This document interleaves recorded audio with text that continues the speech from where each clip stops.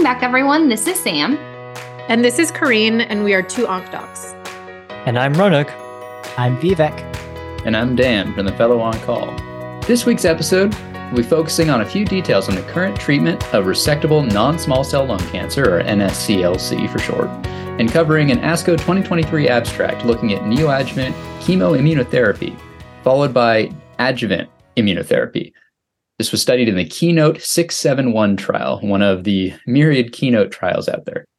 Yes, these early stage non-small cell lung cancer were so heavily tested on our board, so it's definitely important to know. And so let's get into the basic management. How do we currently treat patients with resectable non-small cell lung cancer?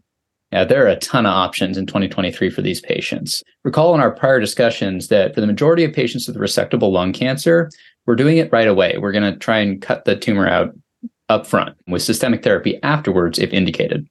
That said, there are certain populations in whom we do recommend going forward with neoadjuvant therapy first. In the context of our current guidelines, this is often referred to as induction therapy. And remember from our episodes on lung cancer, the Fellow on Call criteria for not proceeding with surgery up front, so for going with induction therapy. That's when the tumor invades other structures or invades the mediastinum, where there are central lymph nodes involved. These are the lymph nodes with single-digit numbers assigned to them. Or you have a tumor that's over 7 centimeters in size. So one of those three, we qualify somebody for treatment before they go to surgery. I think those are extremely important to know walking into any test, your boards, IT, and also any clinical consult. So it's also really important to emphasize that the standard of care for years was without question upfront surgery followed by adjuvant chemo if indicated. To keep it simple, think about any nodal disease or tumors that are larger than 4 centimeters. Chemotherapy incorporates a platinum doublet based on histologic subtype. So that's cisplatin plus pemetrexed if it's adenocarcinoma, or cisplatin plus gemcitabine if it's squamous cell carcinoma. But what is the rationale for giving neoadjuvant treatment for those higher risk patients with central lymph nodes or very large tumors?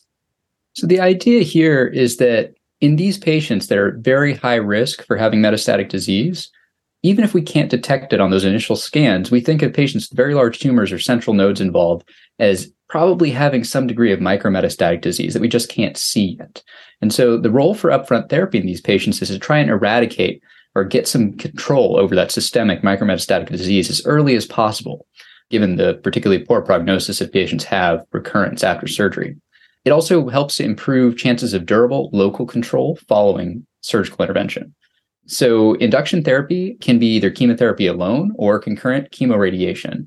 And in 2023, most will opt for systemic therapy without radiation in the induction setting. So Dan, in the KEYNOTE 671 that we're going to be talking about today, I happened to notice that in this trial, the inclusion criteria specify that any patients with resectable disease was able to be included. So based on what we just said, why would we be giving chemotherapy in the neoadjuvant setting for this entire patient population instead of just focusing on those super high-risk patients? Yeah, so let's start with the rationale for adjuvant chemotherapy, just generally speaking. We know that based on the pivotal LACE pool analysis, we're getting just a little over 5% benefit from adding adjuvant chemotherapy, with an incremental increase in benefit for higher stages of disease. The rationale for chemotherapy upfront in these patients is to try and achieve, again, more systemic control of potential micrometastatic disease, because we understand that patients are going to have a long recovery time after complex or involved operation to remove these thoracic tumors. And they may end up being less fit to tolerate intensive adjuvant chemotherapy. So in addition to gaining that upfront control of micrometastatic disease, we're trying to get a larger proportion of patients through chemotherapy. The numbers bear this out as well, with up to 90% of patients completing neoadjuvant chemotherapy regimens versus around only 60% who complete the total adjuvant chemotherapy regimens when they have undergone some of these operations. Despite fewer patients completing all cycles of adjuvant therapy, interestingly, when looking at neoadjuvant versus adjuvant approaches, the overall survival was the same, whether we do a neoadjuvant or adjuvant treatment in many historical trials, which is why we generally reserve this neoadjuvant or induction treatment for the higher risk patients. So why try novel approaches to neoadjuvant therapy instead of just going adjuvantly? And we know that immunotherapy works incredibly well in the metastatic setting. So what if we could do better than that 5% improvement by adding immunotherapy to that chemotherapy backbone? If we're going to add immunotherapy, let's do it in the neoadjuvant setting so that patients can complete all the cycles instead of adjuvantly, where there may be further complications as we just discussed. Nivolumab with chemotherapy was evaluated against placebo plus chemotherapy in the phase 3 RTC called Checkmate 816. And this study showed improved pathologic CR rates by a little over 20%, which was the primary endpoint. So now we're adopting the use of Nivo plus chemo for many other resectable patients, and in particular, stage 3 patients with central mediastinal lymph node involvement today.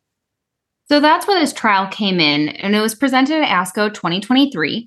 It's the KEYNOTE 671, and this randomized patients with resectable stage 2 to 3B non-small cell lung cancer to chemotherapy plus pembrolizumab for 4 cycles, followed by a year of pembrolizumab in the adjuvant setting, and compared it to chemotherapy plus placebo for 4 cycles, followed by a year of placebo. Chemotherapy was chosen based on the histologic subtype that we just talked about before this. And like we discussed earlier, unlike the neoadjuvant nivolumab study, the study was powered for both EFS and OS with pathologic CR as a secondary endpoint, which is very important, and we'll be talking a lot about this. So what did the study population look like? First, I want to clarify what EFS means. And this is an event which is defined as progression based on RECIST criteria, either before or after surgery, unresectable disease at the time of surgery, recurrence, or death. This is different than disease-free survival, which is when we're thinking about the disease went away and how long does it take for the disease to recur, for example. So that's why I wanted to make that small clarification for EFS. And it is interesting here that we have a better endpoint than something like PathCR, which isn't always a validated surrogate for even EFS or OS, which is the most important thing. There were over 300 patients in each arm of this trial. 75% of patients completed 4 cycles of therapy in both groups. Only 2% of the study population was African American, and this is very different than the trial we discussed last week with Hodgkin lymphoma and that SWOG 1826, so we need to do a lot better in this regard, and we want to highlight that. Roughly 50% of the patients had stage 3A and N2 disease, so central, higher risk mediastinal lymph nodes, which is very important for a representative higher risk population. And for PD-L1 status, a third had a PD-L1 greater than 50%, a third of patients had a PD-L1 1 to 49%, and a third of patients had PD-L1 less than 1%, so very well balanced. And in terms of driver mutations, 3% had EGFR mutations and 3% had ALK mutations. This does seem pretty well balanced and appropriately had more patients with higher risk disease and central lymph node involvement. So Dan, what were the results of the study? First off, we didn't get all the results from the study yet because the overall survival data has not matured yet, meaning that we haven't been studying this group of patients long enough to see what the OS change is between these two groups. But we did get interim analysis for event-free survival, or EFS, and some data on pathologic CR rates. We saw a significant improvement in EFS with the addition of pembrolizumab. The 24-month EFS was 60% in the pembrolizumab arm versus 40% in the control arm for a hazard ratio of 0.58, which is pretty impressive.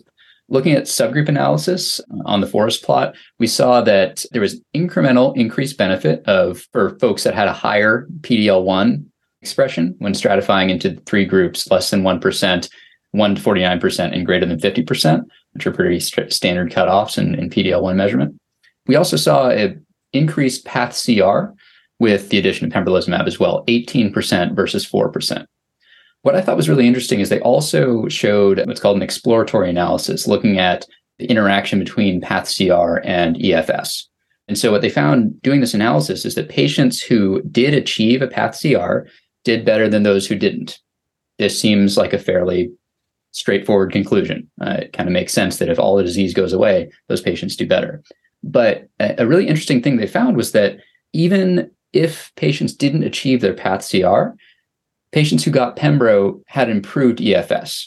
And so I think that was a pretty interesting finding. And it suggests that pembrolizumab can be beneficial for this sort of management of micrometastatic disease, even if you're not achieving optimal local control.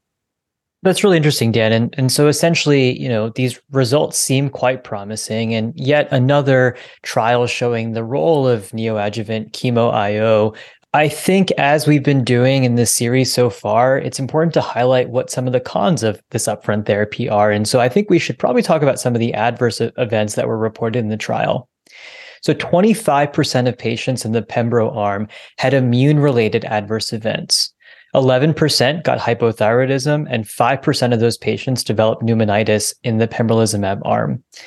5% of patients in the pembro arm also had to discontinue therapy due to toxicity from their immune-related adverse events. Overall, there were 8% more grade 3 to 5 side effects in the pembro arm of the study. So overall, this suggests that there is a benefit, but it does come with this increased side effect profile, time toxicity given the added year of adjuvant therapy, and of course, more financial toxicity. One of the things that I want to highlight too is the way this analysis was done from a statistical standpoint is we're going to give our listeners some critical appraisal skills.